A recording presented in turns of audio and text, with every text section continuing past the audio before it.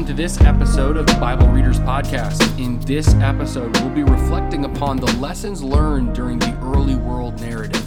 If you haven't yet listened to this season of the Bible Readers Podcast discussing the early world era found in Genesis 1 through 11, you might want to go back and listen through this season before listening to this episode so that you have a solid grasp on the stories we're reflecting on. Thanks for reading the Bible with us. It is so great to have you along for us on this journey through Scripture. In the early world era, we see the beginning of the story of Scripture. It's a story that begins with great goodness, but eventually ends in tragedy. So what are some of the takeaways from Genesis 1 through 11? Well, first, we can see that the world full of pain, sorrow, sin, and suffering was not God's initial intent for the world.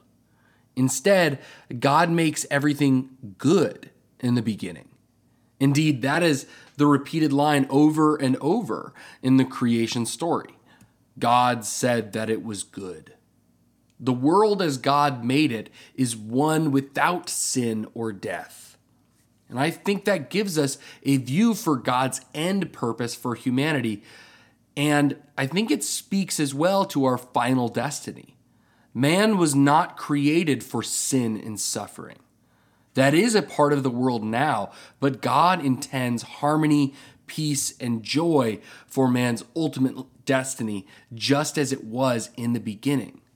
So that means when we look at the world around us and see great pain and sorrow in our communities, countries, indeed in our own lives, we can know that God has created us for something more, complete harmony with Him.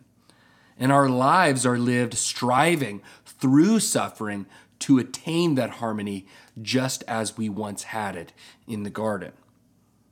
And I think that speaks to another point about sin. That sin makes us less than God intended us to be. Sin makes us less than human.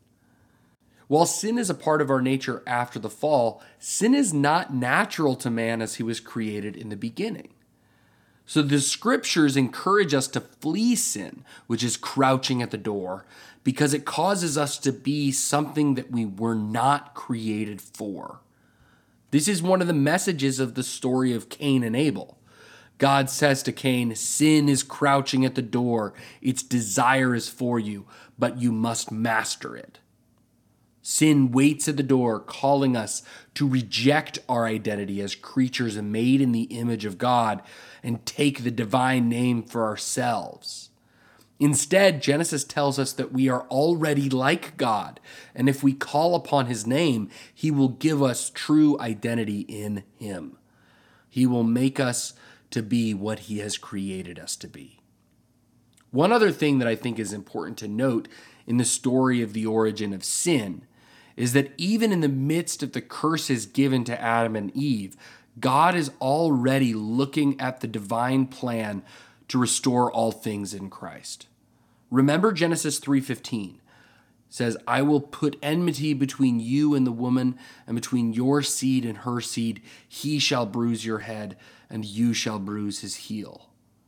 This is a veiled reference to Mary and Jesus, as Mary's yes to God brings forth the one who will ultimately crush the head of the tempting servant.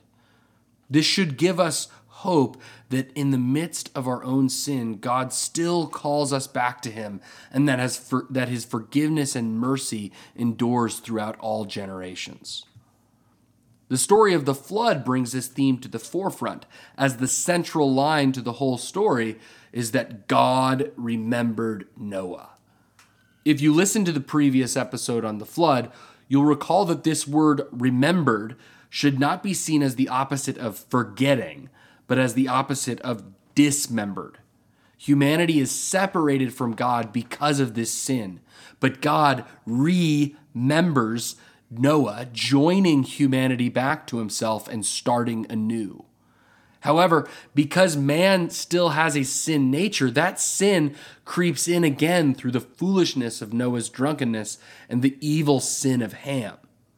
This story brings us to the table of nations, in Genesis chapter 10 and the Tower of Babel in Genesis chapter 11. Through these stories, we see how infective sin can be. And indeed, it's why the story of the early world era is a tragic story. What was once united, whole, and good is now fractured and evil. The family that God created and placed in the garden to live as his children and commune with him is now beguiled by sin. Instead of calling upon the name of the Lord and receiving God's name from him, man now seeks to make a name for themselves. In the act of making a name for themselves, humanity only splinters further. So, some questions as we advance into the next season of the Bible Readers Podcast. How will God reunite his family? How will he restore things to the way they once were?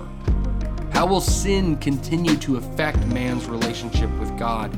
And will anyone remain righteous? What people will God choose to carry on his family name? From here, we will begin the second era of salvation history, the patriarchs. Next week, we'll be introducing the patriarchs era and outlining the stories we'll be focused on in the next era. Remember, there are 12 eras of salvation history, and if you've been following along with the Bible Readers Podcast, then congratulations. You've completed the first era.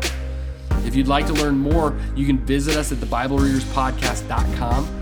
Follow us on Instagram, Facebook, or Twitter, and subscribe on Spotify, Apple Podcasts, or wherever you get your podcasts. Thanks for joining us on this episode of the Bible Readers Podcast. We will see you next week.